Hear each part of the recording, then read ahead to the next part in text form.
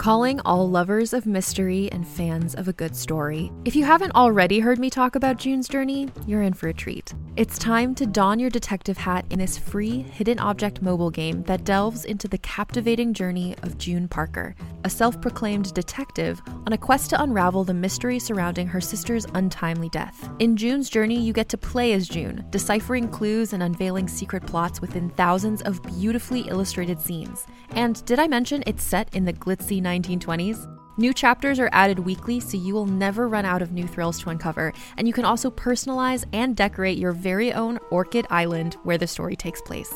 How sharp are your detective skills? Find out when you download June's Journey on your Android or iOS device, or play online via Facebook Games. Your detective journey awaits.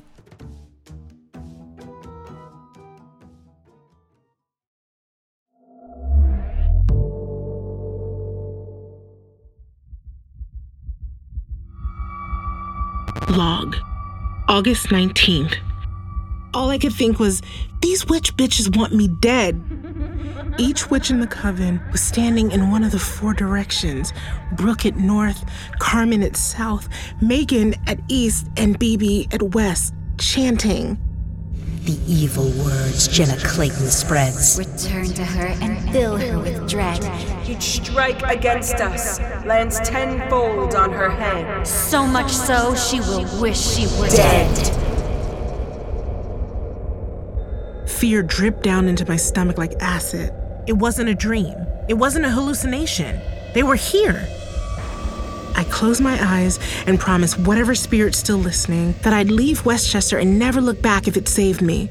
Before I could rally my voice and curse them if they didn't leave, they vanished. I knew I had to go. They were getting bolder by the minute. I leaned over and kissed Victor. The sleeping pills kept him under. I knew he wouldn't feel my kiss physically, but maybe spiritually he would. I scrambled out of bed, threw on some clothes, grabbed my bag, and left the house. These recordings might be the only thing people remember me by. They prove I'm not crazy.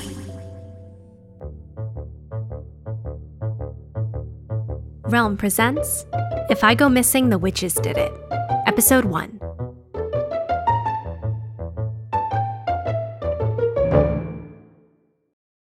Log, July 2nd.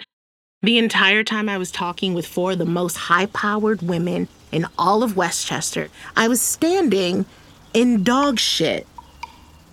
The women stood on the porch like goddesses, while my mortal ass was stuck in muddy grass to the right of the walkway. All I had to do was walk on the concrete without stepping in anything. But no, I don't do things the easy way. Victor stood up on the first porch step, right in front of the goddesses, as if he were an offering placed at their feet. He looked over his shoulder at me and made a formal introduction. This is Jenna Clayton. She's a fantastic writer. A self-described feminist, Victor always made a point of introducing me without referencing our relationship, so I could shine on my own. I'm here to write a book somebody will actually want to read. The only other black person, presumably for miles, said, "And I'm Carmen Silva. I own a wellness company geared toward women of color." Made sense.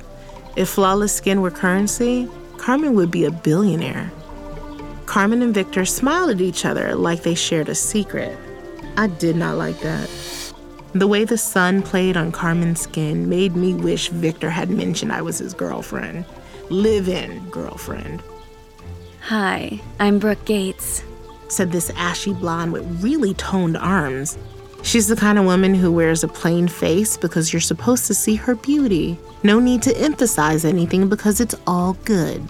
Brooke is an artist. Iron sculptures, Victor said to clarify. Now I remembered him talking about a family friend who sold a piece for $700,000. I tried to make a face that was polite but unimpressed. I already knew Belinda Beckett, a high-powered publishing exec who passed on both my book manuscripts. Hi, Belinda. Oh, I wanted to come across as someone on her level, but I don't think I was successful. BB grunted a in response. Jesus. Each of the women were wearing a very stylish summer uniform, mixes of white and tan, like the children of the dam had grown up and diversified. What an amazing welcoming committee, Victor said to the goddesses, taking off his tortoiseshell Ray-Bans and pushing them up into his curly brown hair. I could see the women taking in the odd yet beautiful architecture of Victor's face. His cheekbones are higher than they should be, and two thick wedges of hair act as eyebrows. Underneath them are blue eyes. A questioning blue. A distant blue. Some might say his eyes are the blue you'd find at the bottom of one of those rocket-shaped popsicles. Okay, that sum is me. I say that. God, I hate how he looks perfectly put together all the time. Meanwhile, I was sweating through a dull green tank top and faded black jean shorts, smelling like soggy fries and shit. The only goddess to acknowledge even in the smallest of ways that I was standing in shit was the one nobody bothered to introduce. She took a packet of baby wipes out of her gigantic purse, came down the stairs, and gave me the whole thing. Can you tell I'm a mom? Brooke's mouth arranged itself into a smile that might have been mistaken for warm by any other mere mortal, but I could see right through her. That's Megan. You might have heard of her Instagram account, Mommy Megan. With more than 1 million followers on Instagram, Carmen added, as if that made Megan more important. I smiled, totally fake. Nobody seemed to notice. Inside, I was willing Victor to come back down to my level. I started to feel like his servant instead of his girlfriend, which maybe makes perfect sense because Victor comes from money. Like, we're staying at his great-uncle's estate. God rest his soul. These people are from another planet. I'm having a barbecue on Friday for July 4th. I'd love for you to come. You too, Jenna. Of course, he accepted the invitation on the spot. I squeaked a thanks from the peppiest part of my soul, and Victor took a step down, back toward me. He knows that high, sing-songy tone is my fake enthusiasm voice. She continued, Victor, I was so sad to hear about your great Uncle Felix. I'm sorry that this is what brought us together again after all these years. How many years? I don't know yet. BB mumbled something about a conference call and began to walk off, waving a casual hand and saying, Sorry. in a way that suggested she wasn't even a little sorry. Ignoring me in person as easily as she ignored each manuscript my agent sent her. Maybe I should do an expose on that bitch and how rude she is. Best she read that. BB leaving was the cue for the goddesses to fly away too, all smiles and waves. When I heard the cars drive off, I carefully took off my literally shitty shoes and tossed them into the tree line. Victor didn't say anything, but his eyebrows spoke volumes. We went inside the house, which is really a farmhouse, and put our stuff in the biggest of the 4 bedrooms. Then Victor gave me a tour. This is one creepy-ass house. I shouldn't say that. I should be nicer. A man is dead. Also, focus, Jenna. It's a colonial, built in the 1780s. Walking around the house, I thought staying here would be a good test of our relationship. When we're cooped up in a studio, we have to deal with our shit immediately.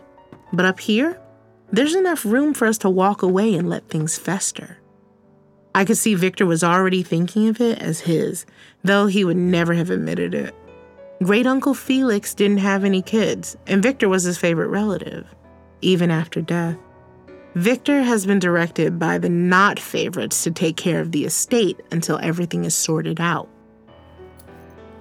After the tour, I broke out the sage and lavender bundle I packed. Victor was not happy.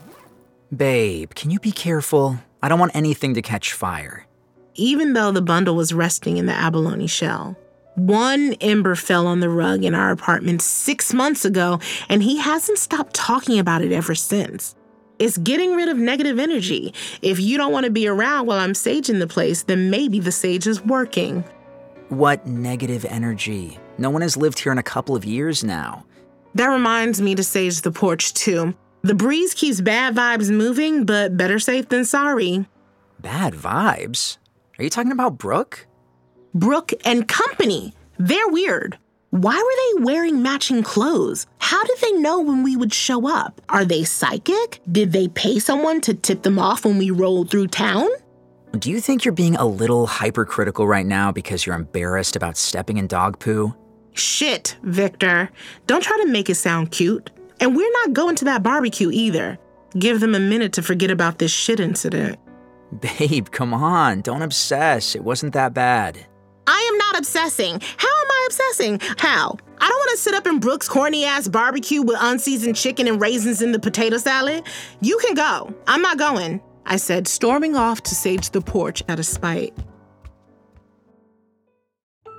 Our first day in the house officially sucked as far as I was concerned, and we avoided each other for hours. After dinner, I went outside to find the shoes I threw in the trees and clean them off. They were waiting for me on the porch, all cleaned up and ready to go. When I thanked Victor, he tried to act all modest, like he didn't even know what I was talking about. My anger at Victor dissolved.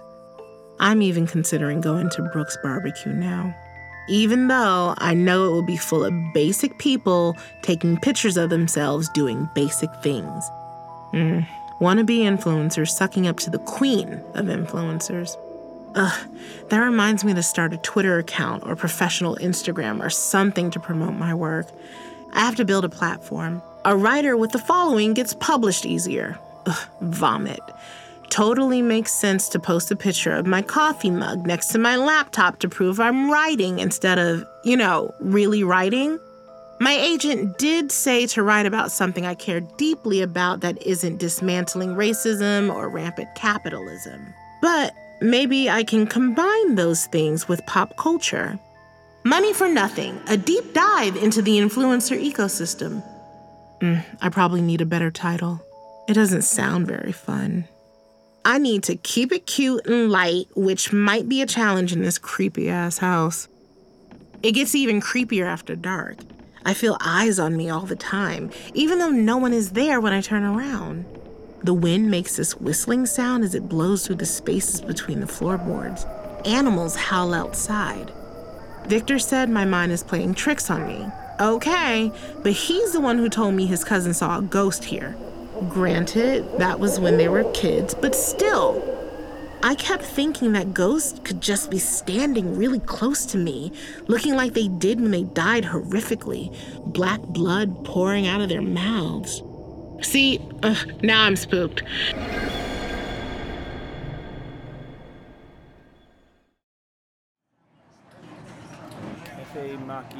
Cafe macchiato. Yes, my name is Elise Edgerton, I say to the man behind the counter. He proceeds to tell me how much I look like my mother, Sabine. I smile and pretend to agree. He goes on and on about Sabine, just holding my bagel in his plastic-gloved hands. Hey, you a model too? He asks. I blush. I explain I'm developing a gossip podcast series set in Westchester. I cover influencers, people with large followings on social media. I have a degree in journalism from Columbia. I should have let my dad get me an internship at the Times. I could be doing something substantive. But there is value in independence. Desperate to escape this smallest of small talk, I start looking around for something I can pretend to be interested in. Anything. I spot a familiar face, staring out at me from underneath a melange of pinned business cards and flyers on the community board. My all-time biggest crush, Victor Richardson. He's as handsome as ever. I pull down the paper with his picture on it, alarmed to see the word missing screaming at me in big red letters. In the picture, he's next to a black woman.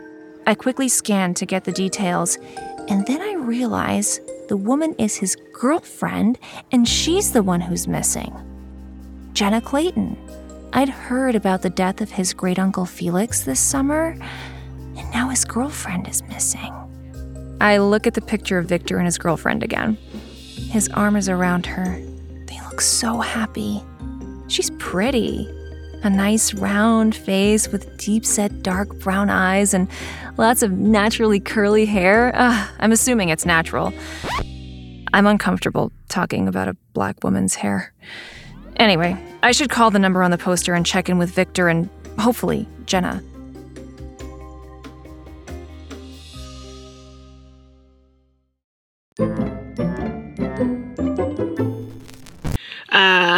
Log, July 3rd. Victor is asleep. I tried to go to sleep myself, but my mind kept racing. I expected that Victor and I would be in our own private Idaho here. Instead, he wants me to meet people and show off my wit. That's a direct quote from him. Show off my wit. I don't want to. And he knows people like this make me self-conscious. These aren't fun, quirky Brooklyn neighbors who are charmed by my bar stories. These are Fortune 500 neighbors who never let their eyebrows grow in or their lawns grow out. I am an acquired taste. I'm a much better writer than I am a human being. The thing is, babe, we have to be careful out here. We can't embarrass my family. When you say we, you really mean me. I have to be careful because I don't know how to act right. Please don't put words in my mouth. He said, picking up his phone and opening the calendar. Are you checking to see if I'm on my period? He put the phone away. No, I don't get why you're so upset. Because you're acting like every rich boy in the history of rich boys who've dated poor girls. You're not poor. There is no middle class anymore. Jenna, please, I just asked you to be careful. I didn't ask you to change who you are. But you would like me to. I don't know why you won't just go on and date one of your own kind. Victor's eyes got a shade darker. He was furious. I wish I could stop testing him all the time, but I'm not there yet. Last night, I was almost going to say that we should go to Brooks' barbecue, but I don't want to embarrass you or your family, I said, walking out before he could. Rich boys are like cats who always come up to me because they know I'm allergic to them. They know I'm anti-capitalist, so they hit on me. I try to get comfortable with their money and their lifestyle. Turns out, comfort is for the unconscious. Victor has lasted longer than any of the other rich boys I've dated. That has to mean something.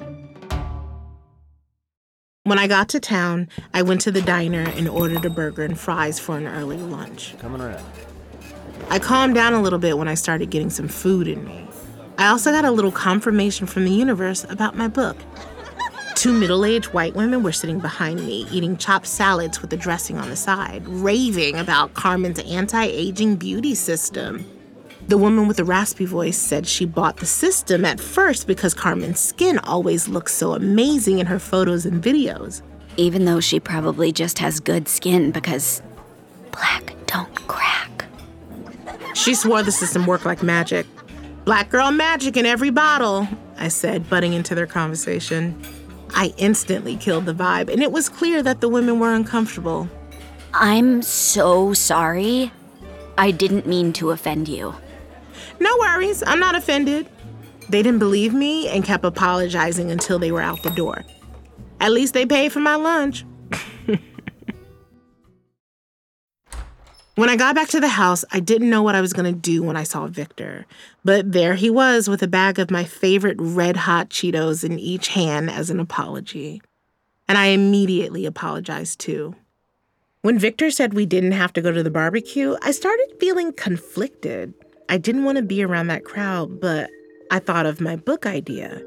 If we went, I could see what the influencer vibe is really like at a real-life event. Can they keep up the glam in person? Do they sweat? Will their lipstick fade? There's nothing more pop culture than influencers right now. Ugh. The only question is if I should write this burn book style.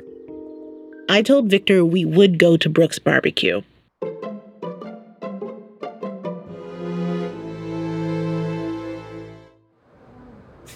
I check my look in the bathroom mirror at the cafe where I'm meeting Victor.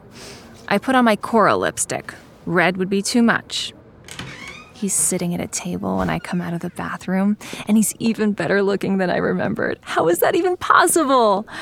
Okay, that's not the right thing to be thinking about right now. Come on, Elise. I need to focus. When I get closer, it's clear he's had a few sleepless nights lately. Really gives him a rock star vibe. I'm guessing Jenna is still missing. My poor Victor. I offer my condolences about his great-uncle and Jenna. Thanks, Elise. I want to say that my family really appreciated the catered breakfast your parents arranged. There are so many of us. It made things so much easier. As for Jenna, I don't need condolences. I'm hopeful she'll turn up soon. I've asked one of our neighbors in Brooklyn to keep an eye out for her. Whose idea was the missing poster? Mine. She left out of the blue, but it's not like I woke up to a ransacked house. Her phone's been going straight to voicemail for a week. My gut tells me she left on her own, but if she didn't, I wanted to cover my bases. Why do you think she'd leave on her own? She didn't want to come up here in the first place.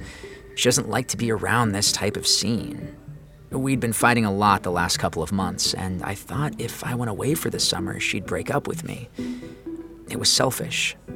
I ask him if he has any idea where she might be, and I immediately wish I hadn't. Ugh. His face falls and his eyebrows knit together with worry. I fold my hands together in my lap to avoid reaching out and holding his hand. Then he asks me how I've been. I haven't seen him since college. 7 years since we've graduated. It's crazy how time works. I catch him up on my life and feel very proud of myself, even the podcasting part. You always did want to save the world. God, his eyes are so blue. I'm not sure I'm saving the world, but I'd love to help you save Jenna. He immediately grimaces. I can feel myself blushing. Find Jenna. Find. Save was the wrong word. I want to help find Jenna in any way you want. Okay. Victor is kind. Thank God he's so kind. He nods, agreeing to let me help him. When a black woman goes missing, no one cares. But I care, Victor.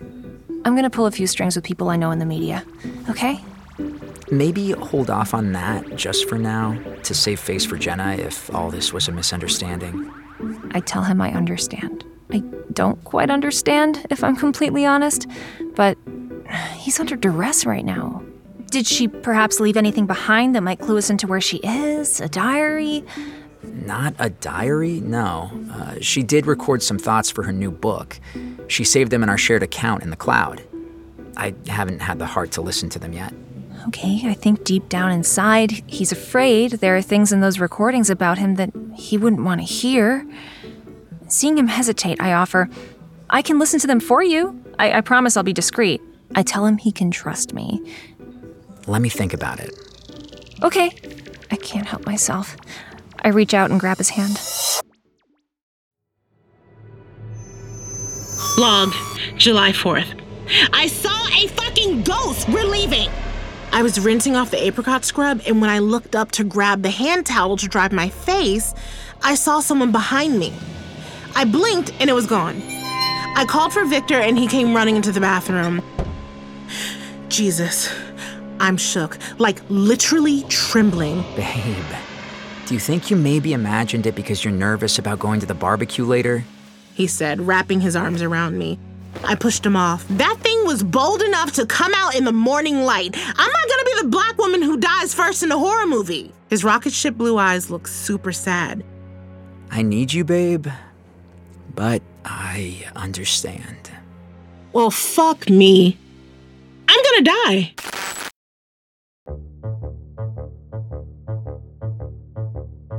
You're listening to If I Go Missing, The Witches Did It, starring Gabourey Sidibe. Created and produced by Realm, your portal to another world. Listen away. If I Go Missing, The Witches Did It is executive produced by and stars Gabourey Sidibe. Written by Pia Wilson and produced by Rhoda Bayessa and Haley Wagreich. Associate produced by Michael Coulter and executive produced by Molly Barton.